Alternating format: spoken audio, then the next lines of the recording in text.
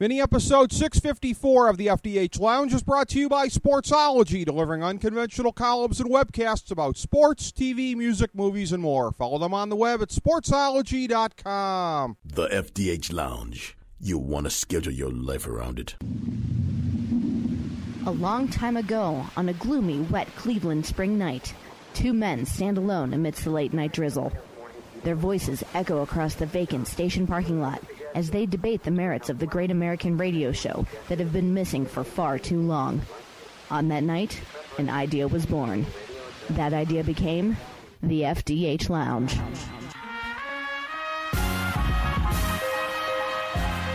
Welcome to the FDH Lounge. Hello, everybody. Welcome to FDH Lounge mini episode number 654. Rick Morris and Kyle Ross, your favorite pigskin talkers anywhere. Talking NFL Week 14 with you, and you may be able to discern from how we're sounding here this week, live and in person doing this, as we are replenishing a little bit of our Royal Rumble series while we're at it here. So not doing this one over the phone lines. Kyle is over here at Casa de Riccio. Welcome, as always, to the humble abode, my friend. As I say this to you belatedly after we've already taped some Rumble stuff, I am a poor host indeed. Yeah, and this is a hard right turn from talking about early 2000s Royal Rumbles to 2015 football. What's booked NFL? What's booked worse? I think Roger Goodell's NFL is sometimes booked worse than the NFL in a lot of cases. Well, I'll tell you what, it was booked well okay for us last week. We did okay, didn't we? We did indeed. 10-6 on all of the games for me, 2-1 on my big three, 1-0 on my 1,000-star gold-plated lock of the millennium for NFL Week 13. So, for the year... Yeah, which was... I don't even remember. I remember what it was. I'll tell you. It was Green Bay. Yes. Oh, that was... you got all those 1,000 stars in there, didn't you, buddy? I texted you right after the game. I said, never forget that I had that game the whole effing way. So, I hit that one. You know what's funny is I wound up taking Green Bay. Uh-huh. I didn't give it out. I didn't give it out. Not here, but... here, but I took it personally. And I cursed your name for 58 minutes. I was like, that fucking road favorite, Ricky. That's what you get for going against me. That's what you get. Yes. Well, in the end, you won, so that is what you get. You win by going along with me. For the year on all my plays, 103, 85, and 4, I can now afford 2 7-9 weeks, along with a pair of 8-8 weeks, to be profitable for the year. It is within reach. 52.4% for the year is within reach, Kyle Ross. That is unheard of, I'd say. Well, I mean, I've done it before, haven't I? You're always like around 60% on your selections here. Yes. That's because, and I will give you credit. You do, as you so eloquently pointed out last week. Pick all the games. All the games. I don't. Yes. If I did it your way, as I believe you said. Where I do it your way with my big three every week, I'm 19-20. Yeah. So. I am 6-7 on my lock picks for the millennium every week of the season here. You last week at 4-3, looking to have a season once again here, as you always have, in the black, 39, 35, and 1 for the year. That's it. Yeah. Oh boy, I should be doing better. Well, you were coming off the previous week. Yeah, that is true. Yes, yes. So that was a real dog, baby. Those were some bad picks. I liked my picks last week, and I'll say this. You could have done even better last week, but remember when how you started out last week's show?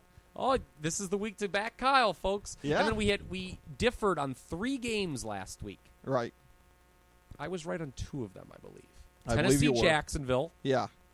A wild affair, surprisingly. Right. It was a fun game to watch. I actually watched a lot of it because I was like, I really wanted, because I had Tennessee, so I wanted to win. But I really wanted him to win, despite you. I didn't want to have to come on this program and hear you talk shit about me taking the Titans again. You love the Titans. Yes. But, and then you got me on the Bengals-Browns. Oops. Yep. The Browns. But I think I made up for that with a very fundamentally sound win by the Philadelphia Eagles, thanks to 3 non-offensive scores beating the New England Patriots. That was fun.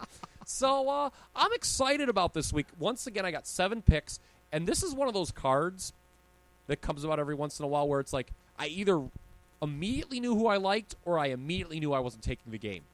So, again, I'm picking a lot of games for you, Ricky, about half. And for me, they were easy. They were either no thank you or I definitely like this side. And I'll tell you what, you're not going to like a lot of the sides I liked. Okay. Well, a Nor lot does of the these... public, I'll tell you that much. But you know me. If there's one group of people I have no regard for. The public? Not exactly advocating for the 99% there, Kyle Ross, but okay. I have to say, in looking at this week's card, because of the spreads on several games, a lot of them were tough for me. The first one was very tough for me because I know who I like to win the game. But I found that to be the case on a lot of these ones, and I guess that's where we start. Thursday night on the NFL Network, it is the 8-4 Vikings at the 10-2 Cardinals from University of Phoenix Stadium, 8:25 Eastern Time. Nance Sims Wolfson on the call. This is a game where Arizona started off laying 7 points, made it to 7.5, up to 8 as we speak right now. Up to 8.5 even in some places. And I'll tell you what, when the odds makers, it's so great now that we don't have those time constraints in this one, we can kind of really go in depth. Yes. Initially, when this line was reposted last Sunday night, it was as high as 8.5. Some early money came in on Minnesota. Okay. Took it back down to 7.5, 7, and now it's back up to 8.5. So there's some funny things going on with this line, and I do agree with you, Ricky. I think the point spread is going to come into play in a lot of games this week, where the straight-up winner may not be against the spread winner. Right. And not to break my arm patting myself on the back, but two teams I said would make this the playoffs is the Rick before Morris the Bowl. This is the Rick Morris Bowl. Although a lot of things that I said about the Minnesota Vikings came to pass last week as they got slapped by Seattle. They did get kind of lit up. And again, when you stop Adrian Peterson, you're going to beat the Minnesota Vikings. Well, they're going in two different directions right now, and that's the thing here. Which is why the line is where it is, in my opinion. It's funny that you mention that because, again, and I'll give USA Today Sports Weekly credit for this. Whenever I find some gems from there, I own up to it. It says here, 1-4 the Vikings are when AP doesn't get at least 98 yards in a game. Is he going to get 98 yards against Arizona? I think not. So you're not going to give me any credit? I just told you, well, I didn't have this record, but I just told you basically the same thing. Well, more or less, yeah. But as I look at it, so it's not reaching across the aisle, Ricky. I start from the premise of, okay, so that tells me who's going to win.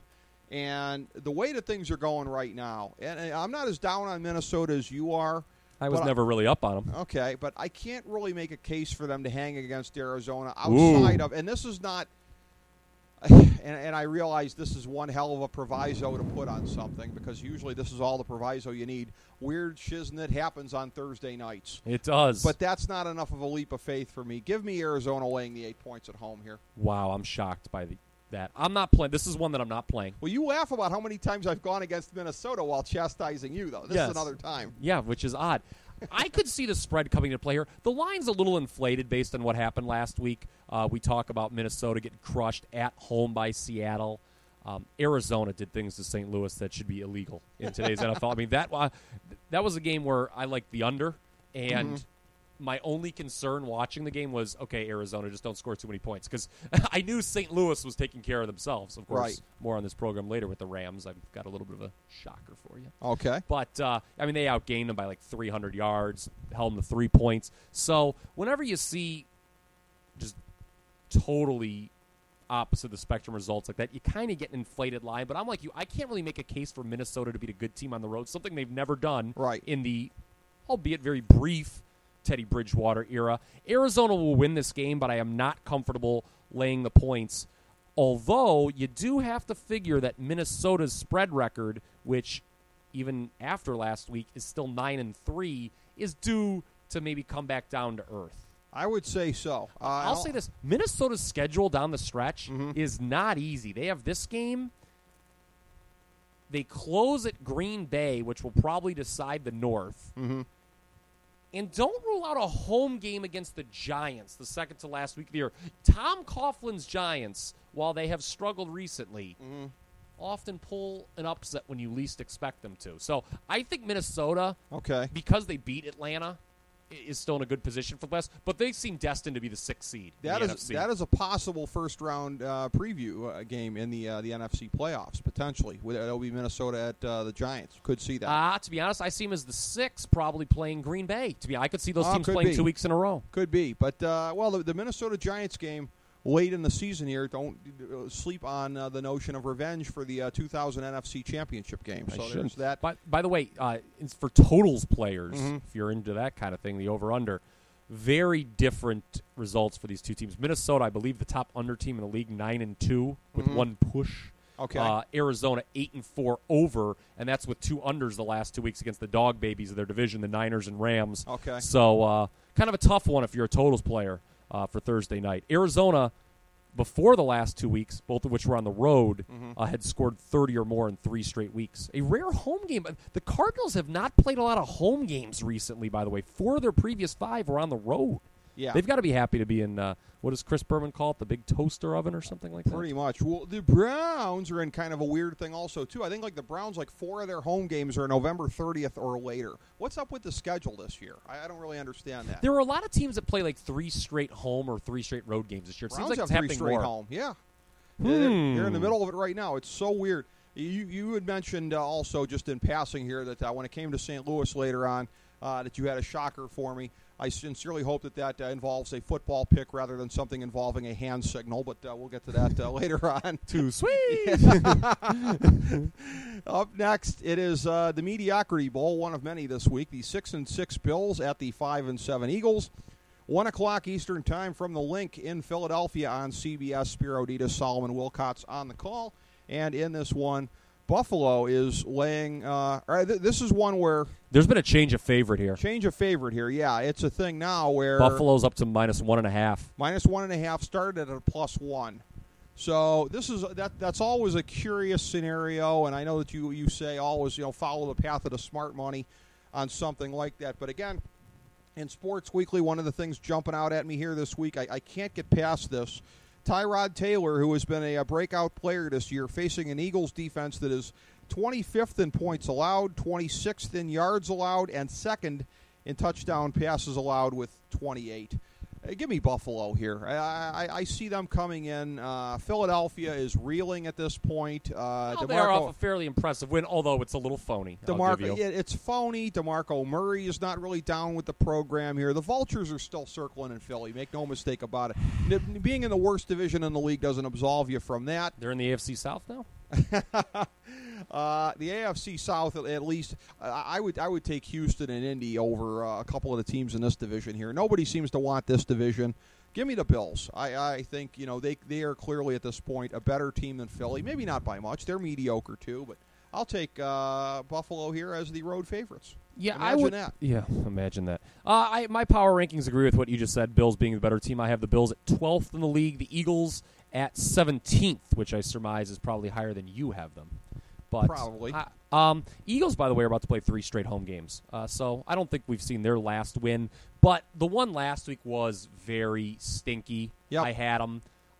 Did not think they were going to win the game outright when I took all those points. I was getting double digits with them.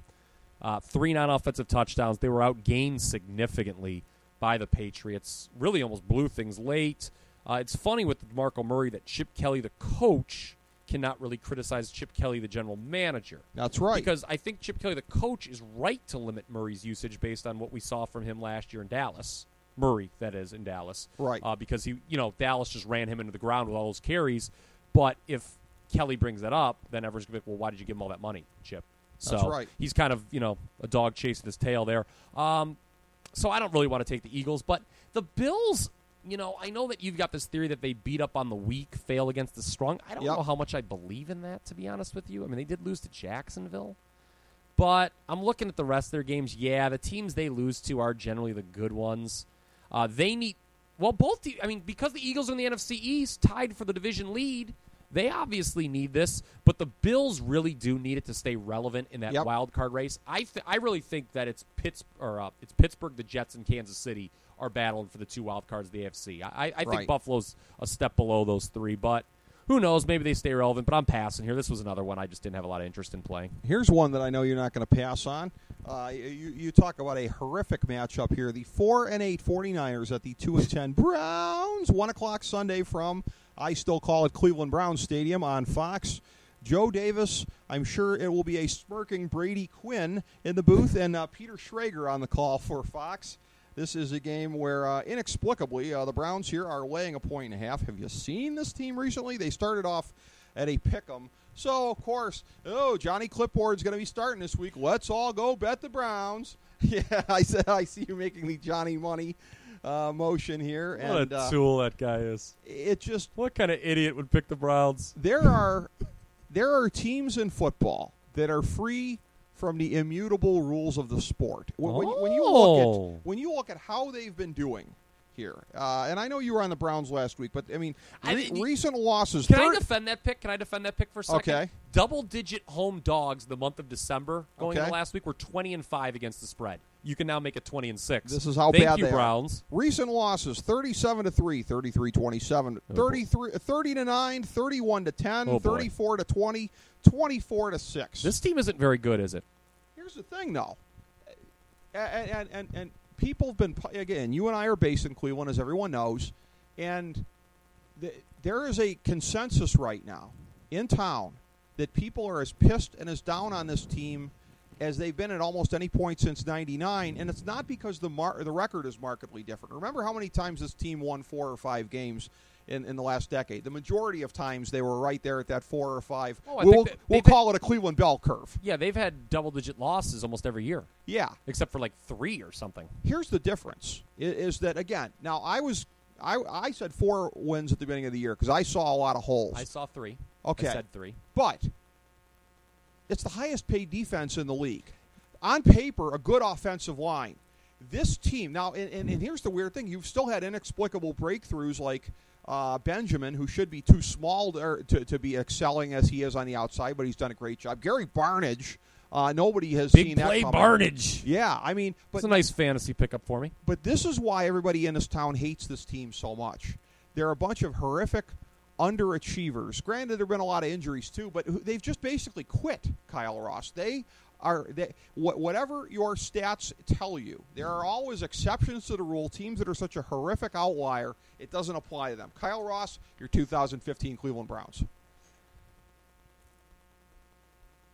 This is going to be the Browns' 3rd win of the year and final. I'm taking them. I'm laying the 2. I'm going to take the bait, although I've listened to some stuff earlier today that kind of made me question this, but I already decided. The Browns have not covered in their last 6 games. They actually haven't covered in their last 7 if you use the closing line against Denver, a game that went to overtime and they wound up pushing as a 3-point dog. Can you believe Cleveland was only a 3-point dog against Denver in retrospect? Wow. Boy, this isn't so much a play on the Browns, as it's very difficult to make that case. Although I'll point this out. The advanced line for this game, which is posted before the results come in for the previous week, was Cleveland -3. Okay. And that's a line I would have agreed with, because Cleveland, going into last week, I had 31 in the league in my power rankings. Mm-hmm. San Francisco was 32. There's 32 teams in the league, in case you lost count. Mm-hmm. So the way I work, if you're one spot ahead, you get the 3 for home field advantage. Mm-hmm. I flip-flop them after last week, because San Francisco did win on the road. It should be pointed out, though that was a very phony win, too, in overtime against Chicago. They were outgained. The Bears missed a field goal. I thought the Bears gave that away. I'm looking at this and saying a 49ers team that is still being outscored by 16.5 points per game on the road. I know that's against some good teams, and the Browns are not a good team. Are getting way too much respect. People see that they're off a win. I said 4 wins for them coming year. They're already at 4, which that surprises me more than what the Browns are at 2-10. Again, with that defense, you always talk about that high-paid defense, and I'll always tell you, you can give me $5,000 to redo your condo. I'll take it, but I'll do a shitty job. Okay? But yeah, but who can you tell me coming into this year, like, oh, that guy's massively overpaid. Oh, that guy's massively overpaid. All of them? 2020 hindsight. There is no... It's the funnest way to make a call. Complete 2020 hindsight. There's nobody coming into this, maybe 1 or 2 guys where you could be like, okay, well, why is Randy Starks getting that much? But they all looked like quality signings, the majority of them. 49ers, the 5 games before last week's 26-20 overtime win. Mm-hmm. 13 points, 17 points, 6 points, 3 points. This is the 2 worst teams in the league. I think there's a little value, and again, I'm going on principle here like I did last week, the Browns, and yes, it bit me. Maybe I'm the asshole again. I'm going back to the well. West Coast team, back-to-back games out east. They're no good on the road. I don't think the 49ers are going to win again. I'm not buying this Blaine Gabbert renaissance. No, thank you. The Browns are going to get killed the next 2 games when they're at Seattle and at Kansas City. Pittsburgh will probably tattoo them in the last week. I just think with Manziel in there, as much as I think he's flawed, he's never showed me anything. There's that 1-week surge after kind of a big-time change in an organization. And by the way, there's going to be big-time changes in the organization again because the front office doesn't get along with the coaching staff, which is a major problem. Mm-hmm. Give me the Browns as my first recommendation. I spent too long on it. If not for the fact that I want the Browns to retain their number 1 position in the draft. And they still can, I think, if they win this, right? No, because those assholes in Tennessee would then be in front of them. It took Tennessee losing. Yeah. That's right, because Tennessee, they beat Tennessee. Exactly. You're right. So, Tennessee, the great Tennessee Titans are going to win again this year, so don't worry about it. Yeah. They're going to win one more. That's a lot to put my faith on. If not for the fact that I'm rooting for that number 1 pick overall, turn your head and cough for Goff. That's my scenario. If not for that, I would pinch for Lynch. I would laugh like a mofo if the Browns won by 1 point this week. Aside from it being against what I want for the Browns, that would be the funniest thing in the world for me. So if the Browns won and still didn't cover your line, that would teach you to take the Browns laying points, Kyle Ross. That would piss me off. That would be amazing. Up next, it's the 4-8 Lions at the 4-8 Rams. 1 o'clock. This is another barn burner. Yeah, from the Edward Jones Dome in St. Louis on Fox. Chris Myers, Rondé Barber, and past lounge guest Jennifer Hale on the call here. And this is a game where St. Louis, where do they get off laying points to anybody right about now? They are laying 1 point down from 2.5 in this game here. And St. Louis right now, again, courtesy of Sports Weekly, converting 24.5% on third downs, the worst rate in the league. They were Teams are the average in the league on fourth down. Have you seen this stat? Is what? Higher than the Rams on third down. This offense stinks. 1 for 12 last Sunday on third downs, held to 2 or fewer third downs. They were playing a very good Arizona 6 team. 6 times. Yeah, I understand that. But, again, and there's the temptation. And we've talked before on the show about biorhythms. There's the temptation to say the Lions are due to, and again, I'm the first to admit, how do you think they're... Lions lost a game they shouldn't have lost. How are they going to respond is big to and this. And the Rams, more importantly in my mind, have just lost many games that they should lose. And guess what? Will lose again. This is not their get-well game. Give me Detroit. I'm taking the road dog. Oh, you didn't know! Getting a point on the road in the Dome. Yeah, I like it. Well, guess what? You know what? I see a lot of pick'ems, and I'm taking the line at a pick'em because I see most places having this line at 0. I'm taking the Rams, and I'm recommending them for the same reasons I'm recommending the Browns, which is, if not now, when? They too. If not us, who? Yes. They are in the midst of a 3-game homestand themselves. Last week didn't go well. The week before that at Cincinnati didn't go well. Really not a lot has gone well recently for the Rams. Losers of 5 straight. 0-4-1 against the number during that time. Really 0-5 probably because what I'm looking at used a 3-point closing line against Baltimore, and I think that was like a line that was available like a half hour before kickoff. So I just think that as bad as they've looked, you know that rather than X's and O's, because you can't base this playoff X's and O's. You can't. The Rams were horrible. I just view these teams as stocks. Right. And right now, no team is getting less love on the betting board than the St. Louis Rams, who are currently taking only 16% of all wagers on this game. Right. That's low. That's really low. And you opened up by saying, who are the Rams to be laying points to anyone? Mm-hmm. I will counter with, who are the Detroit Lions to be taking 84% of the bets against anyone? The Lions aren't good. This Jim Bob Cooter-led offense the last couple of weeks here has been really firing on all cylinders, making the most out of their parts offensively. It's been a different story since Except when they Jim couldn't Bob close in a 4-minute offense against Green Bay last week. Well, you know, it's a little bit of a different scenario. Detroit, look, the offense has been a lot better the last 2 weeks, although after that really hot start against Green Bay last Thursday, I'd argue they did nothing after the first quarter. I mean, they did like next to nothing. They didn't score a touchdown after the first quarter. Right. They still only averaged 16.4 points per game on the road, getting outscored by 10 points per game on the road. I think like Cleveland, that St. Louis, I just don't see them losing out This will be their win. Take them. Okay. I'm recommending it. All right, you're on that one. We have up next. Typical anti-public play, them and the Browns. That's Okay. all it is. It's just anti-public. That's about all it could be, I suppose.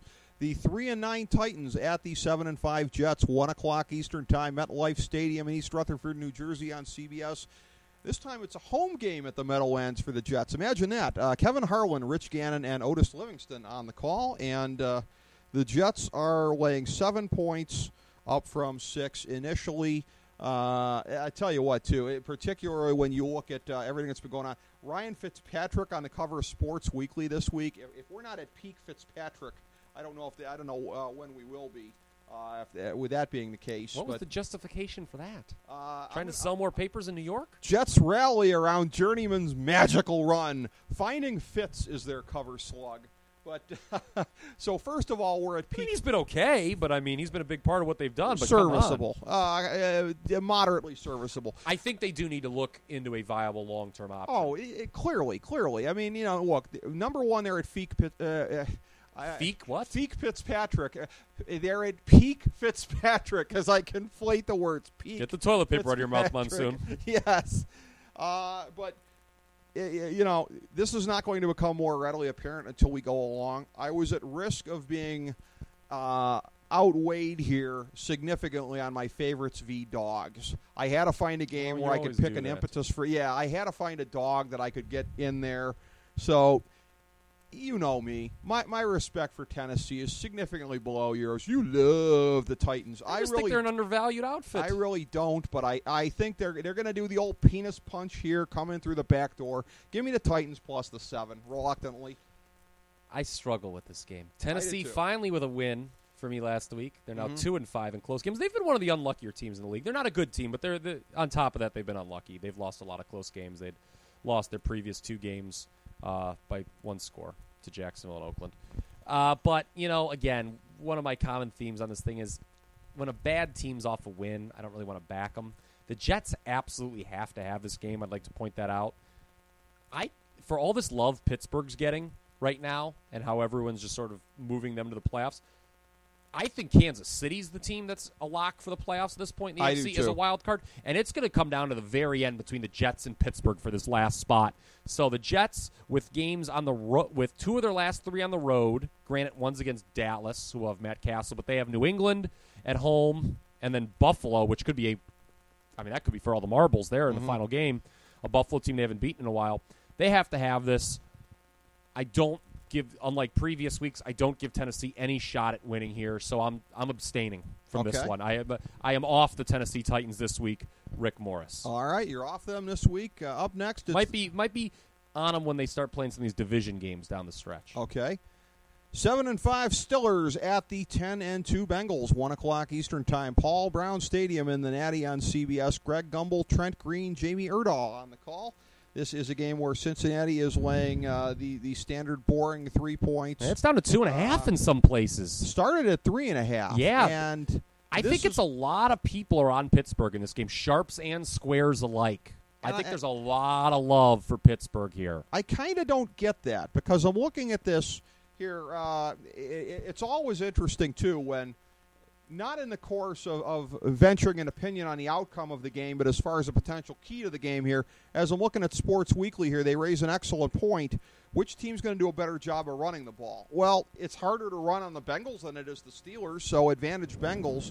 Also, too, the Bengals holding 5 of their last 6 opponents to 10 points or fewer. That's not going to happen with Pittsburgh. But if you're looking for one of these 2 teams, by the way, Cincinnati is coming off games against St. Louis and Cleveland. It should be pointed out. They are. But actually, 2 of their last 5 games are against Cleveland. Right. Who do I like better defensively? The Bengals. So in what is going to be a shootout, who do I think is more likely to be? I don't know. Is it? Well. The expectation, I'll tell you what, people are betting the over in this game like it's going out of style. The total's up to 50. Okay. I'd like to say that I remember the first time these teams played, 16-10. That was with Roethlisberger in the lineup. So the Bengals actually held the Steelers to 10 points.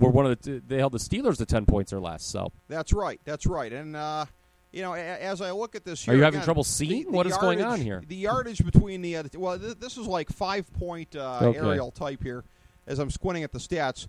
The Steelers, particularly in terms of the secondary, 275.5 yards per game passing. I mean, there's a significant gap between them and the Bengals. Their defense is getting a little better. It's getting better. It's trending better. But gun to my head, who's the more complete team to me at this point in time? It is the Natty Bengals. Give me the Bengals. I am perplexed as to why this line, particularly at Paul Brown Stadium, is as narrow as it is.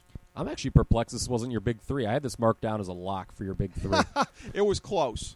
It was close. I can see why people are anticipating a shootout here. Yeah. Both teams off blowout victories last week. The issue with Pittsburgh, and by the way, you talk about Cincinnati being the better team. Most of the power rankings that have come out this week, major shuffles at the top, but FPI, which is ESPN, Vegas, which is Las Vegas, and DVOA, which is Football Outsiders. Those are the three power rankings that I like the most. Right. All have the Bengals as their new number one this week. Now, I have them at number 2, still behind Arizona. Although it was a very close game in Arizona, I'm giving Arizona just a smidgen ahead of there at the top. But you're right. This line should not be lower than 3, in my opinion. The thing with the Steelers is, again, they looked very good in a national TV game. We always talk about how that can have sort of a negative effect on perception in that people put too much stock into it the following week. I mean, Pittsburgh's taking a big step up in class here, going to Cincinnati after playing Indianapolis at home last Sunday night. Right. I'm staying off this one, though, because Cincinnati. One thing with Cincinnati that is got to be rectified, they're 10-1-1 against the number this year. Are they going to keep covering? You know me, I get a little leery. Like, teams aren't going to keep beating the spread. I mean, are they just, with all these rankings, having them at number 1, it is odd that they're laying less than 3. I don't know. This is a really tough game. I'll tell you what, man, if Pittsburgh loses this game, they have, by the way, 3 division road games still to come in the last 4, and then they host Denver in the middle there. Ooh. They're not guaranteed of making the playoffs, Pittsburgh. I could see Pittsburgh and the Jets coming down to a 9-7 thing, and somebody wins on a tiebreak. Could very well be. So, you're making me a little nervous citing the Bengals' success against the number there, but we shall see. Up next, a game that you're not going to believe this. This is one I actually did contemplate for my big 3, but it didn't make the cut. It's the 6-6 Colts at the 4-8 Jags. 1 o'clock Eastern Time, Everbank Field in Jacksonville on CBS. Tom McCarthy, Adam Archuleta on the call. You have Indianapolis on a short week, no less, traveling for the second time in 2 weeks. Coming in at a pick'em, had been started by laying 1.5 in the game here, and coming in. But again, the inability to stop the run that the Jags have had in recent weeks here, right as T.J. Yeldon is kind of starting to crest. I mean, this could be a ship's passing in the night game in terms of these teams. I don't know if the Jags can necessarily run them down for the division, but a team that I'm not going to quite yet call the sneaky good Jags, but the sneaky approaching good Jags here at this point in the season. You love the Jags. I like them against an Indianapolis team that's looking like it's just kind of shot its wad here. The Matt Hasselbeck nostalgia run was does look like he's going to play. Yeah, that nostalgia run was nice while it lasted, much like Hulk Hogan in the spring of 2002. But way to bring it all together here. Yeah, it all ties together in the lounge here. But give me the Jags at home. In my estimation, they should be favored. I like them here, not even having to lay anything. I don't think they should be favored. I think this line's about right, actually. I have Indianapolis 22 in my power rankings, Jacksonville. I still have Jacksonville 28, so believe it or not, this number's just about right. I'll say this, though, about the Colts. They've been outgained in every game but one this year. That's not very good. Jacksonville has actually split their 12 games as far as winning the total yardage battle. Right. I almost was with you here on Jacksonville.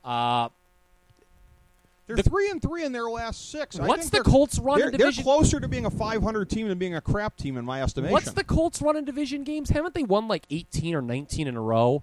I think they're going to falter down the stretch. I'm telling you, I think Houston's going to wind up winning this division. They might.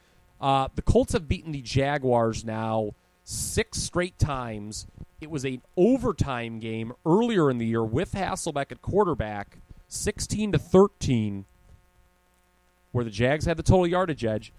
I will not disagree with you on the Jags, but it's important that for some reason most books are not showing a line here. Mm-hmm. So I'm staying away from this one as well. I have a lot of picks to give out here. All the ones that I'm passing on have come first. So I'll tell you this. Stay tuned, sports fans. If Houston does win the division with the execrable Brian Hoyer at quarterback, no less, I will have a fun time lording it over FDH golf analyst Mr. Flatstick Tom Denk, who at my fantasy football draft this year engaged me in a long, heated discussion claiming that the Houston Texans were way worse than the Cleveland Browns.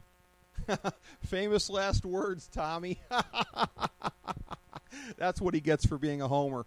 Up next, it's the 3-9 Chargers at the 7-5 Chiefs. 1 o'clock Eastern Time, Arrowhead Stadium in Kansas Chiefs City. are hot On CBS. Peak Chiefs, perhaps. Andrew Catalon, Steve Tasker, Steve Berline on the call. You talk about them being hot. A number here from Sports Weekly, plus 15 on the turnover ratio during the 6-game winning streak. So when you're talking about things that are not really that sustainable, you and I have talked a lot of times about the fragility of turnover numbers in life. And God knows I'm not afraid to get burned by the Chargers, as I have many times this season and did again last week. You've been thunderstruck. With my overall record on all the games here this year being plus 18.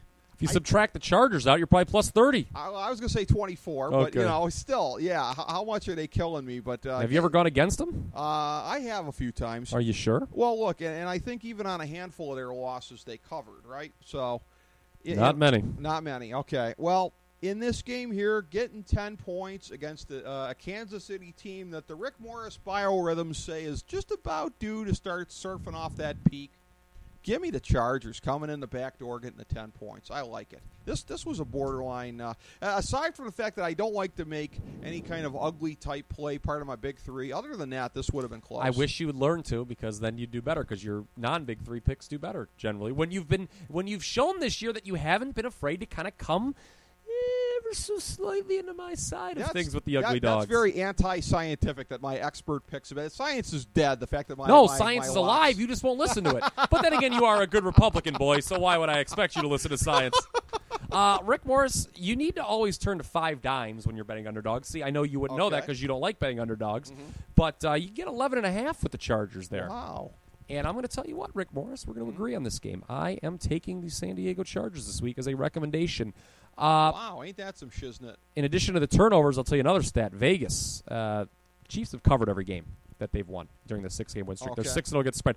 But do you know what's interesting? What? They have not been asked to lay more than 4.5 points against any of those opponents. Mm-hmm. So this is the first big ask. Remember last week we came on the program, I brought up that the Bears were kind of I think it was the first time they've been favored all year last week against the Niners. We're both like, laying that much weight, probably shouldn't endorse them. And sure enough, they lost outright. Don't think the Chiefs will lose outright here. But first time being asked to lay a big number. Interesting.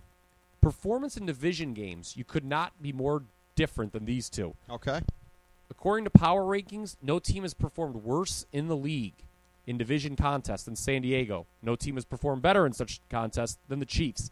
I just think there's got to be a little bit of a balancing act here. Yep. The Chargers keep this one close. I'm taking the points. Just too many for a Chiefs team that often settles for field goals instead of touchdowns. Agree with that. Up next, a battle of two real old-line teams in the league, but not really a rivalry between them, even though they're very, very old-school franchises. The 5-7 Redskins at the 5-7 Bears. Isn't the biggest blowout in NFL history this game? 73-0, wasn't it? There is that, I think, yeah. So they had some historical back games. In the Coolidge days, wasn't Way it? back in the day, yeah. Coolidge days when America ran perfectly. Five-time lounge guest Kenny Until the Albert. economy went off the cliff. No. That was during what's his nuts. It's all the fault of Herbert Hoover, who followed in the footsteps. Oh yes, he undid everything. Yes, he did. Five-time lounge guest Kenny Albert, Daryl Moose Johnston, and the lovely Tan Laura Oakman on the call here. Calvin Coolidge, Fox. the hipster Ronald Reagan. Ronald Reagan, if you remember, put pictures of Calvin Coolidge up in the White House. He wanted to model his administration after Calvin Coolidge, and I think he did a fine job in doing so. Did he remember that he put pictures of Calvin Coolidge in the White House? Oh, too soon. Low blow. Too soon. Low blow, my friend. You're better than that. Well, at any rate, you still shouldn't. But the line here in this game, as I am scanning fruitlessly up and down the page. Oh, I've rattled you with the Reagan reference. I've rattled you with the Reagan reference. The Bears are laying 3, up from 1 initially. And a couple of notes here, again, that it was 1. I think it was 1 on the advance line. I'm showing it's been 3, pretty steady 3 here. Okay. Courtesy of Sports Weekly again here, the Bears' last 4 losses by a combined 14 points. Washington's last 4 losses by a combined 62. So a little bit of a difference there. Week 13 being the 5th time that the Bears haven't gotten a takeaway. But the Redskins have not played a turnover-free game on the road all year. So I look at They haven't won on the road all year. Exactly. So Washington always underperforms on the road. The Bears have a better chance of getting turnovers here, I think, than they have in a while in light of that. With this situation being what it is, again, with the split personality of the Redskins, home versus away, part of me wants to say maybe this isn't a big enough line still at 3 points. But regardless, it's not nearly enough that I would call it a suspicious line because I don't believe in Chicago to any real degree. But I'll take the Bears laying the 3 here at home. I have no interest in this game. I'll tell you why. Last week at this time, did either of these teams think they'd be coming in off a loss? Chicago home to San Francisco. Right. Washington, one of the worst games in the history of national television, losing to the Cowboys. Right. How about them Cowboys? Gave me the winning week, by the way. Remember we talked, and you're like, yeah, I wouldn't be too confident in the Cowboys, but you were on them. Yeah. I'm so proud of you. I was on them. And what a wild finish that was. Both teams have to be kind of deflated. Again, Bears, after not being favored all year, now favored back-to-back weeks. This is a more manageable number. I just see no edges here. I think both teams... Well, the Bears are done. They're not going to make the playoffs. The Redskins have a chance because of the division. So it clearly means more to them. But the Bears are due to start playing better at home where they're just 1-5 straight up. Yep. Remember, we talked about coming into the year that John Fox would hopefully be able to turn that around from the wayward ways of the Mark Trestman era. But he has not. So I think the Bears are kind of due to turn around at Soldier Field. Yep. Perhaps defensively. I don't know. I just see no edges here. I see no edges whatsoever. Betting is like dead even from the public. The Bears are like getting 53%. I think that just changed. It was literally 50-50 5 minutes ago on my screen. No edge here, no interest. Well, you could look at it the other way and say that there's been a 3% surge in the last 5 minutes. So does that tell you anything? No, not really. This is, it's probably some, who knows, probably some jabron from Chicago thinking he's all sweet in Vegas right now. Who knows? Okay. That could be the case. Up next is the... There's still some 3.5s, by the way, out there. Washington at 3.5. The hook is always tantalizing. Mm-hmm. Well, that is definitely the case. It comes into play a lot of times. I actually have Washington rated as a better team, slightly. I have them at 19 and Chicago at 21. For the record. They're in the same ballpark. They pretty much have to be. Up next, a battle of teams from the NFC South where the records would have been so shocking a year ago. The disappointingly 6-6 Falcons, if you want to call them that after the start, and I think that does apply. Versus, we're 5-0. Yeah, versus the 12-0 Panthers. Who would have believed that from a year ago? 1 o'clock Eastern time from Obama bailed-out Bank of America Stadium in Charlotte on Fox. Kevin Burkhardt, John Lynch, and the delicious Pam Oliver on the call. Where would they be playing if Ted Cruz was in charge of the economy is my question. He would have let him die, damn it. Carolina is laying 7, up from 6.5 initially. And, we've talked about it here, too. 4 o'clock's the witching hour. This game feels like a game that should be played at 4 o'clock this week. Carolina last week, you and I were both on the Saints. I was proud of some of your picks last week. Yeah, I'm looking at this again, and it's... Listen, the Panthers are not going to run the table. No, they're not. As has been stated in a couple of different quarters, I think 538 is one of the places that's pointed it out. Statistically, teams that have started the year with big winning streaks like them, they don't rate as well statistically as some of the teams previously. No, and people get mad about that. Right. But here's the thing. If you rate all of the teams that are, because I think they came out at 11-0. They did the study at 11-0. So if you're rating only 11-0 teams, that's a pretty small sample size. That's right. And so somebody's going to be the worst. You can't get mad when you hear you're the worst 11-0 team all the time and start playing the disrespect card. That's something they do in Buckeye Nation a lot, by the way. So you're familiar with that. Oh, we get no respect. It's like, no, we're just saying that you're not as great as historically great teams. Well, continue. I just have the sense here, too. I love where you're going with this. I haven't applied the Rick Morris biorhythms theory to any games yet this week, but I'm going to apply it here. Carolina, and again, you look at how Atlanta was playing back in September and the beginning of October, it would not at all have been outlandish for them to win the game here. I realize many, many things have changed for them since then, but again, I'm calling it now. Whatever game the Panthers first lose, it's going to be one you didn't see coming. This would kind of fit the bill on that. Much like the way that I took New Orleans last week, I said New Orleans could win outright. They came close. People probably laughed, but they came close. That defense is what killed us. I mean, God, is that defense awful. Yeah, that's Could the case. I, and 9 other people, if given 60 minutes, score a touchdown against the New Orleans Saints defense? It wouldn't take us that long. But, I think in looking at especially this if you and I weren't playing a prominent role. Yeah. Especially if there were 9 other athletic guys and we were just like in there to like sort of block. Yeah. If we were... Well, actually, you wouldn't want me to block. I'd get run over every time. If we were recruiting those 9 other guys from a stadium in Hawaii on the third Sunday in January, maybe. But I would say that... split out on the end and run a few picks. There you go. Hopefully not get called.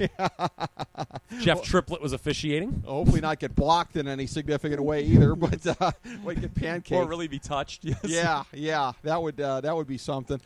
The Falcons, I think, can win outright, but at minimum, I do like them to cover here. The Atlanta Falcons, Rick Morris, are not treating myself and bettors very well. Mm-hmm. They have now failed to cover 8 straight games. That's very bad. Yeah. When's the last time you saw a team fail to cover 8 in a row? Much like how I'm queasy about how you said that about Cincinnati. Or is it 7 in a row? They were overdue to not cover. Atlanta's overdue to cover. That just makes me happy. Yeah, especially getting more than a touchdown here. Do you know what the preseason you talk about? 6 months ago, would we have believed these records? You know what the look-ahead line was? Now, look-ahead lines are posted in April. Right. So, obviously, so much can change. But it's fun. I think it's fun to look back at them. Right. The look-ahead line for this game is only Carolina minus 3.5. Okay. I think there's a ton of value on Atlanta. I really want to bet against Carolina. I think they are due to drop a game. I don't know if this is the game they drop. Quite frankly, I think it might be next week against the Giants, or maybe it's 2 weeks when they have to go to Atlanta, the dirty. I just think that regression, progression, Matt Ryan, stop throwing damn interceptions, especially at the worst times. Atlanta should have beaten Tampa Bay last week, giving up a back-breaking 3rd and 19 scramble to Jameis Winston. Did you see that play? Yeah. They ought to be ashamed of themselves. The only one who should have been more ashamed than the Falcons' defense was Dick Stockton when he thought Jameis Winston fumbled the ball. And the other announcer's like, no, I don't think he ever fumbled it, Dick. Look that up on YouTube. It's kind of funny. I will have to. I have a lot of respect for the man's body of work through the course of his career, he's been around. But we're getting some real Willie Mays falling down in the outfield moments for him. No question about that. Oh, I'll say this, too. Carolina, don't forget, after last week now, 6-0 in close games, decided by 7 points or less. That's due to rectify itself. May not happen until the playoffs. It is. But an interesting point with my power rankings, I texted you this last week. Mm-hmm. Even though they won last week and stayed undefeated, and the team that I had number 1, New England, fell this week in the power rankings, actually number 4. Carolina drops in my power rankings this week from 2 to 3. Gotcha. By both Arizona and Cincinnati. Ooh, very, very interesting. It is the Atlanta's still at a very surprising, not to cut you off for an 18th time here in this segment, but 11th. I still have Atlanta 11th. I got them lower than that at this point. Their point differential's okay. They lose close generally. Yeah. So this is the first time they're getting a lot of points, and I want to take advantage. Yeah. Recommendation.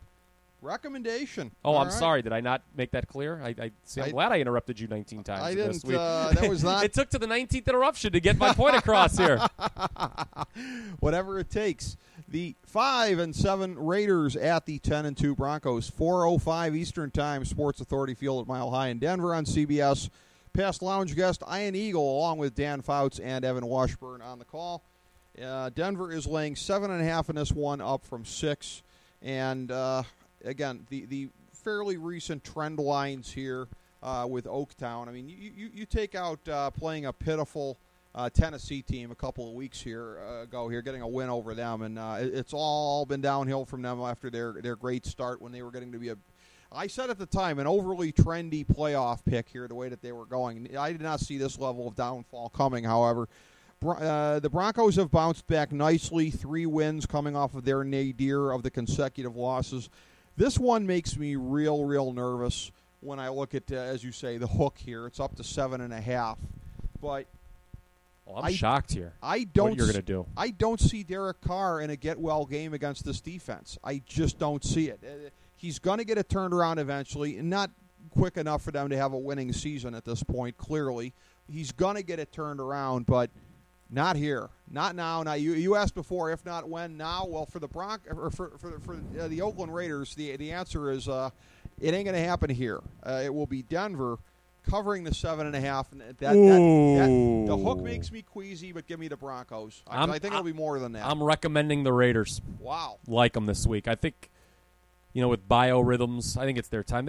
You must think it's going to be like a 16-10 slop special or something. Yeah, I probably do. Well, I mean, in regulation, with Brock Osweiler at the helm, Denver scored 17, 24, and 17. Mm-hmm. And, they're not playing the greatest defenses of all time during that. They played Chicago and San Diego during that time. It's again, I think last week's results play a role in this line. You have the Raiders off a double-digit loss in division play, the Broncos off a double-digit win. Both games were decided by 2 touchdowns. But the Raiders' result was kind of phony last week against the Chiefs. There was a defensive touchdown late for KC to put the game away. The Raiders actually outgained them. It was a close game most of the way. There were some missed extra points, of all things, from the great Sebastian Janikowski. I think that the Raiders, this is the first time since the Pittsburgh game where they covered, they lost, and that was, remember, what kind of started this downward slide, where I went on the show that week and proclaimed their stock will not be higher at any point this year. It's sell on the silver and black. This is the first time since then they've been getting at least 6 points in a game. They were actually favored 3 straight weeks after that, and last week only a field goal dog. Some good value, I think, here on the Raiders. Okay, you're taking the Raiders in that one. Up next, proving that showbiz truly runs TV. Somehow or another, the 4-8 pathetic Cowboys are in the A game on Fox. The 4-8 How about them Cowboys? Yeah. The issue is, if you've noticed this year, there just haven't been many 4 o'clock games. Mm-hmm. They probably do need to move a team to Los Angeles just for that, because who else are you putting at 4 if the West Coast teams aren't playing at 4 o'clock? You can flex games into that spot, though. Can't you move some of the ones to 4? Yeah, but I don't know. People like Dallas. People like Green Bay. It's the 4-8 Cowboys at the 8-4 Packers. 4:25 Eastern Time from Lambeau Stadium in Green Bay on Fox. Buck Aikman, Andrews, the aforementioned A team for Fox on this one. Green Bay laying 7. It had been 5 initially, and this is another one that was borderline for my big 3. I thought about it. Again, you got a Green Bay team that looked into the abyss and lived to tell about it. I really think it's going to be a very productive December from here on in from them. And Dallas, can they beat Arizona or Carolina on the road in the playoffs? No. I'm kind of with you. I'm turning on Green Bay, my preseason Super Bowl pick. I don't think they can either. Well, I think Seattle actually has a better chance to do that than Green Bay does. Before the season about the Malcolm Gladwell tipping point for 2015. We could be seeing that with teams breaking through the oligarchy, the 1%. It's crumbling, Kyle Ross. Maybe not enough so in the political realm for your sense, which is too bad. Yeah, it's happening here. There's nothing to give me a good feeling about Dallas. Wow. Continuing pathetic quarterback play on a short week. They're going to Washington kind of gave them the game Monday night, didn't they? Yeah, they did. But Dallas is going to hang close enough in 2 consecutive road games. The second one being significantly more difficult. You mocked me for that one play. So I'm on Green Bay here. Well, it's plays like this to where that's why I took Tennessee in the one earlier. I got more favorites than dogs this week, and this is one of my favorites. Give me Green Bay laying the 7. I'm off this game. I don't like this game at all. I'll tell you what, Dallas actually, as much as Washington gifted him the win with that dumb Deshaun Jackson punt return, they outgained the Redskins. They actually lost the turnover battle. If you can win when you give it away 3 times like they did, That's saying something. They probably should have just won that game. They actually moved the ball surprisingly well with Castle in what was a field goal fest. I don't know about Green Bay yet. I mean, yeah, they could. It's in Lambeau. They could tattoo the Cowboys, but I'm not going to bet on it. No, thank you. I don't blame you for that. We're gonna remember. I don't pick every game. That's right. You do. Oh, not. and I want to bring this up too about the 4:00 games. Yeah. You have 3 West Coast teams playing at 1:00 this week, and another one playing in the Thursday night game, Arizona. So there just weren't a lot of options. Not that I'm defending. Not that it's funny. I actually when I looked at this week's schedule, I'm almost of the opinion that I may do something around the house at 4:00 because you only have 2 games, and neither of them are that interesting. Well, here's the thing, though. I do remember. They might be following Oakland on the computer. They don't do this that often, but I remember. I think it was either last year or the year before. It's become almost an annual thing for the Browns and the Raiders to play since they've been last place in their respective divisions most years. But like when the Raiders come to Cleveland, it's just sometimes a 4:05 game. Yeah, it was a 1:00 game earlier this year, and the Raiders won. It was like their 1:00 right. win. But it was either last year or the year before. It was a 4:05 game. It was last So year. sometimes they slot the West Coast teams at 4:00 on the East Coast. So that's not always the determinant. Well, I don't know. Again, these are 2 of your bigger drawing teams, whether you like them or not. No one likes the Yankees and Sox either, but they're always on Sunday night. Really? We're going to compare Dallas to what have they done to earn that comparison in the last 20 years? I believe the Dallas Cowboys are the most valued franchise in sports. I mean, you may not like them. I mean, you may think it's wrong. Allow me to rephrase the question. What have they done on the field in the last 20 years to earn that kind of respect? I don't know, but it's not up to me to question it. I'm just telling you that I think no franchise in sports is worth more than they are. Yeah, well. It must be doing something right. They ain't winning games. They must be doing something else right, though. It's a lovely. I'll tell you what. It's a lovely stadium. I would never go to another NFL game unless if it's in that stadium. I would like to see that at some point. It's unbelievable. Should be very, very interesting if I get I'm sure I'll get a chance to catch a game there. We're going to skip Sunday night since that's part of my big 3 and go right to Monday night. We'll be football. against each other on that one. I think we probably will. It's the 5-7 Giants at the 5-7 Dolphins. It's the Larry Zonka Bowl on Monday Night Football, 8:30 Eastern Time, Sun Life Stadium. American in Gladiators Miami Gardens is playing? On ESPN. My good friend Anthony Petrone would want me to mention that Larry Zonka, of course, from Stowe, Ohio, which, by the way, also, too, you mentioned the X's and O's in one of the games earlier. I have been positing recently that one of the FDH Lounge's greatest chances to get a viral video out there would be myself and Mr. Petrone in a drunken duet rendition of X's and O's. I think that would probably move the needle a little bit here, don't you think? Move something. Yeah. Might move the bile in a lot of people's intestines. Tirico Gruden-Salters on the call on ESPN. This game started as a pick-em. The Giants are up to 1.5 points that they are laying, and we get to the inverse here, the movable object and the irresistible force to go against what Gordon Soley used to say from back in the day. Gordon Soley from Championship Wrestling from Florida. This game's in Florida. It all ties together. But USA Today Sports Weekly here pointing out that Soon the Dolphins might be playing their games in an armory. The way they're going. Fort Hester Armory, whatever they call the place.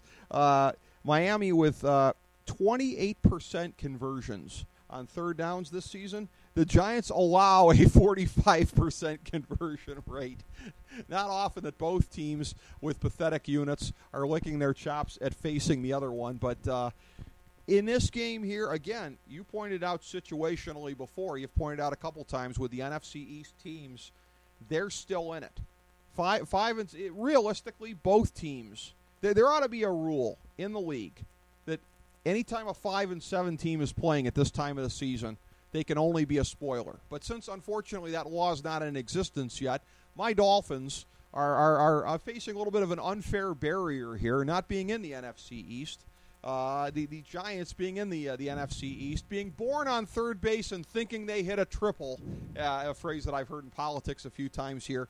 The Giants need it more. Give me the Giants laying the 1.5 on the road. I didn't know you were such a judicial activist wanting to amend the NFL's Constitution. Who am I listening to here? A real prairie populist also with my take on that. I'm on the Giants, too. A very rare public play for me. A lot of people on the Giants are getting a lot of love for this game. It's kind of scary, but this is a good matchup for them. They've lost 3 in a row, all close. I mean, they should win, have won. Their record should be a lot better than it is. I cannot say that about Miami. Right. Miami, an ugly win. Last week, 82 yards passing. They 200 and 137 minus 18 is 119. 219 total yards for the Dolphins. Okay. 219 total yards last week in a win for the Dolphins, a very ugly win. The Giants just, come on, Giants. You got to make me look good here winning the NFC East like I predicted. It's a nothing number. I think that they will get the job done here. Both teams, interestingly, have been outgained in 10 of 12 games. Okay. But the Giants have held leads in most of those games, while the Dolphins, you can't say the same about them. The Giants are a much better team. I have them at 13th in my power rankings. That's going to be high probably to some. Miami, though, I got them at 25. I have very little regard for Miami. They're a team that, they're where they're at despite a 3-1 record in close games. The Giants, on the other hand, in close games, 2-6. Look, the number's not enough to where they could win by a field goal, and obviously they'd still cover. So give me the Giants, a very rare public play, a recommendation for me.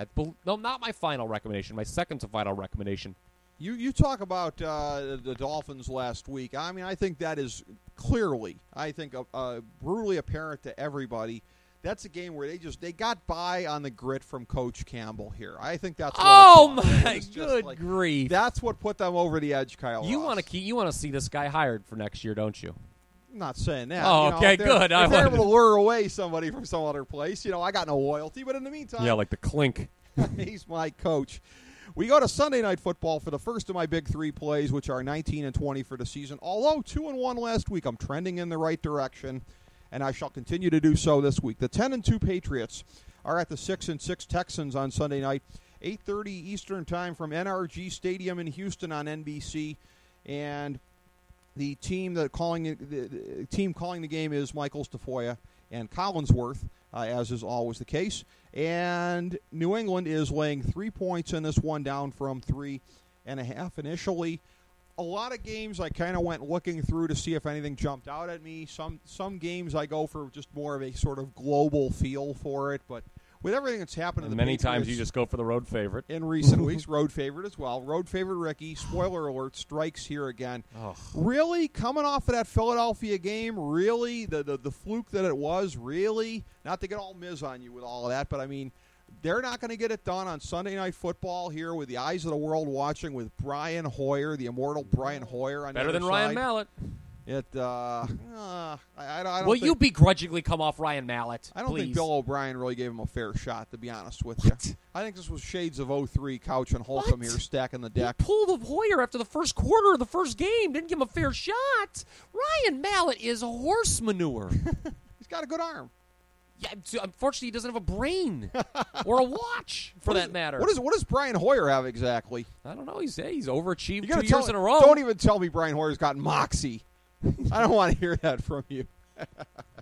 And those Misties did a better job than Brian Hartline in those Mr. Hero ads. Well, that's setting the bar low.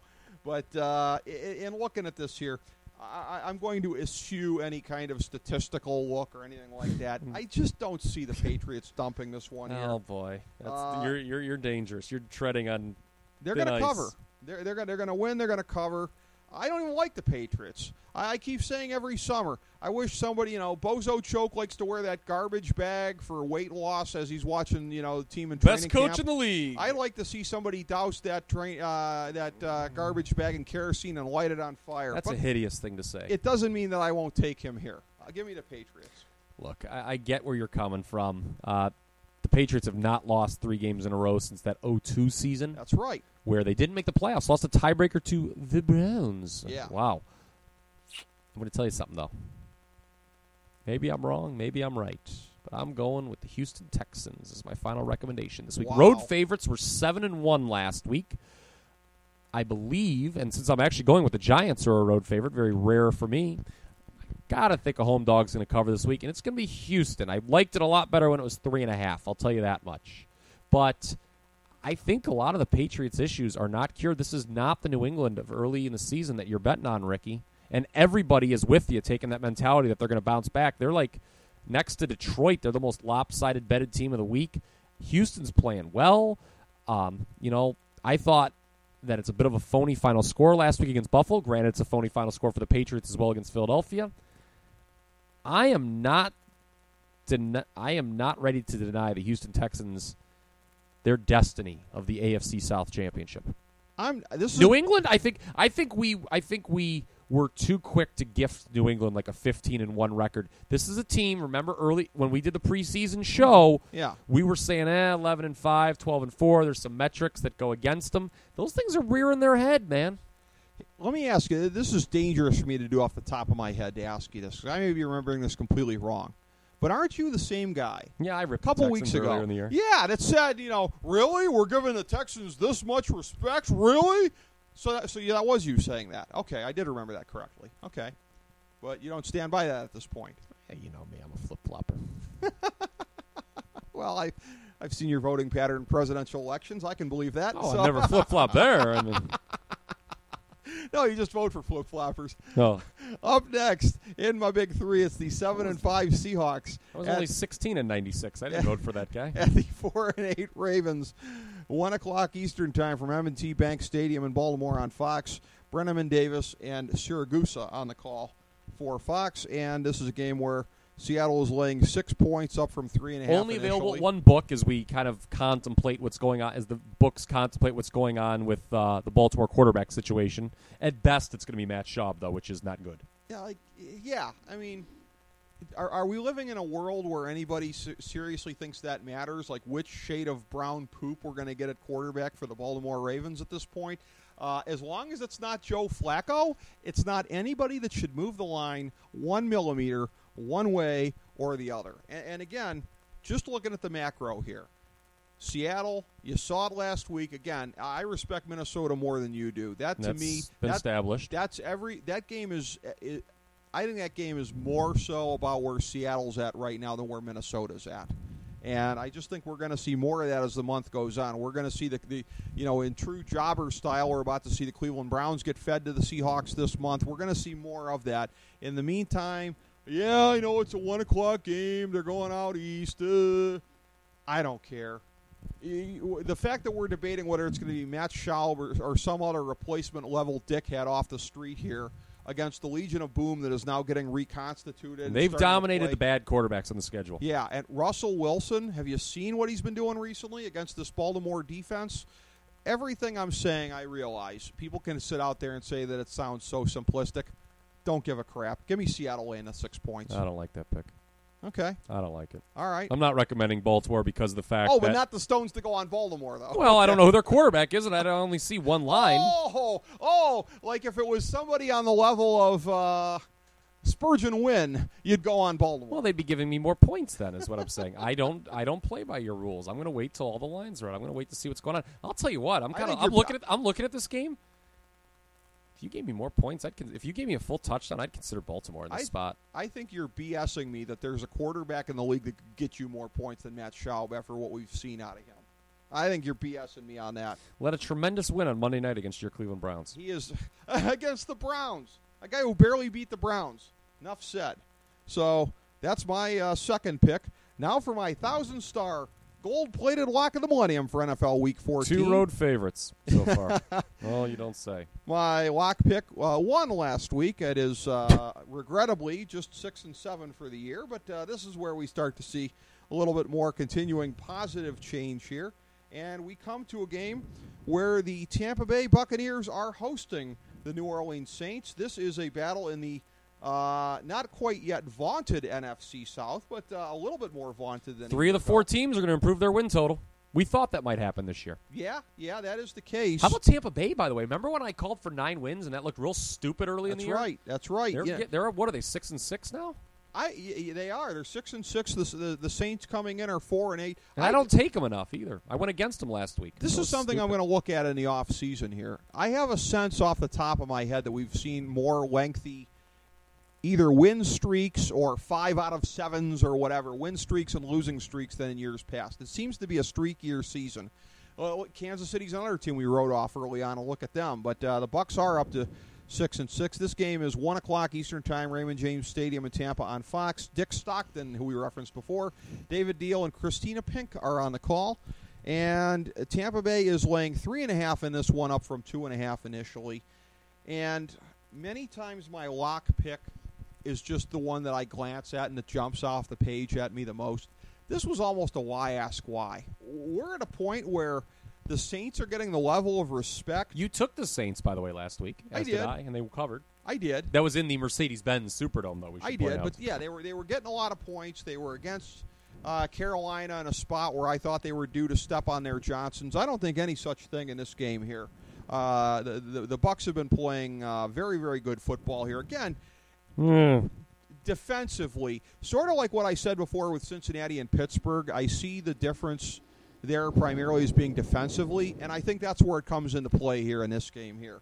The Saints, yeah, anytime you lose Rob Ryan, it's addition by subtraction. I've been saying that for years, but it doesn't make you good. No, their defense is really bad. Doesn't make you good. They're a little less putrid without Rob Ryan. It's not enough against Tampa Bay. Give me Tampa Bay in my lock pick to roll. Certainly more than the 3.5 points. I don't like it. Okay. I'll tell you what I do like, though, is Tampa Bay's remaining schedule. New Orleans at St. Louis, Chicago home at Carolina. Carolina may be resting starters in that game. Could be. Tampa Bay could actually, which I thought after when they got killed by Tennessee in that first game, I was like, well, they're not winning 9 games this year. That was stupid. You think they could backdoor Minnesota, gravy train them at the end? No. Okay. No, because I don't see them like sweeping these. Too 4 big games. a hole. I don't see them sweeping these 4 games. I just don't like laying points with them yet. I like as an underdog, they're okay. Like they were getting good. I don't like them. I guess I just don't have that mental block. You know, it's like I think they are where they are. You know me. I'm just far more averse to favorites than you are. So right. I just think that they haven't really been dominant. Like they beat Dallas by 4, Atlanta by 4, Atlanta by 3. They killed Philadelphia, obviously. Right. It was a late-on effort by the Eagles, but I don't know. But at the same time, like they also beat New Orleans close in New Orleans earlier in the year. That was kind of the start of the Saints' turnaround, and yep. Really the Bucs turnaround. The Saints haven't been the same since. I don't know. New Orleans will have a couple get-well games when they host Detroit and Jacksonville the next 2 weeks. They probably won't win here. Although an alarming amount of money line bets have come in on the Saints in this game, which is odd. That's kind of strange. It makes me think that this could be like a field goal game. I really think this could be a field goal game that goes the Bucs' way. I don't like this game. This was a game it's funny that that you piss me off. It's funny that you said that this one jumped right out at you. Yeah. To me, this one jumped right out at me to scratch it and not to play. See, I just think it's giving the Saints too much respect right now. I think given where they are, given where the Bucs are at this point in time, I think it's more of a chasm between the two teams right here. And again, I wouldn't have believed that about Tampa Bay in the positive sense a couple months ago, but this is where we are. We're in December, and they're looking pretty good at this point in time here. So it's funny, even with your noted aversion to favorites, you got 4 of them this week. You got Carolina, Cleveland. Carolina? I thought you said Carolina. No, I have Atlanta. Oh, you have it. Oh, well, that's I marked it down on the wrong side. I have to interrupt you a 20th time? That's outstanding. Hell would make me take Carolina. Oh, my God, that's outstanding. All right, so you have 3 favorites, St. Louis, Cleveland, and the Giants. Okay. Well, I got it as -1. Well, I'm not playing. We'll let you go your line. All right. We'll see what happens. I do the generous thing with you here. And Thank you. we go Republican Atlanta. of you. Noblesse oblige. Yeah. Atlanta, San Diego, Houston, and Oakland. Yes, So you have 4 dogs. Yes. So 3 favorites, 4 that's dogs. a real ugly list, isn't it, boy? That really, really is. My list is a lot purtier. Seattle and New England, the Super Bowl teams from a year ago.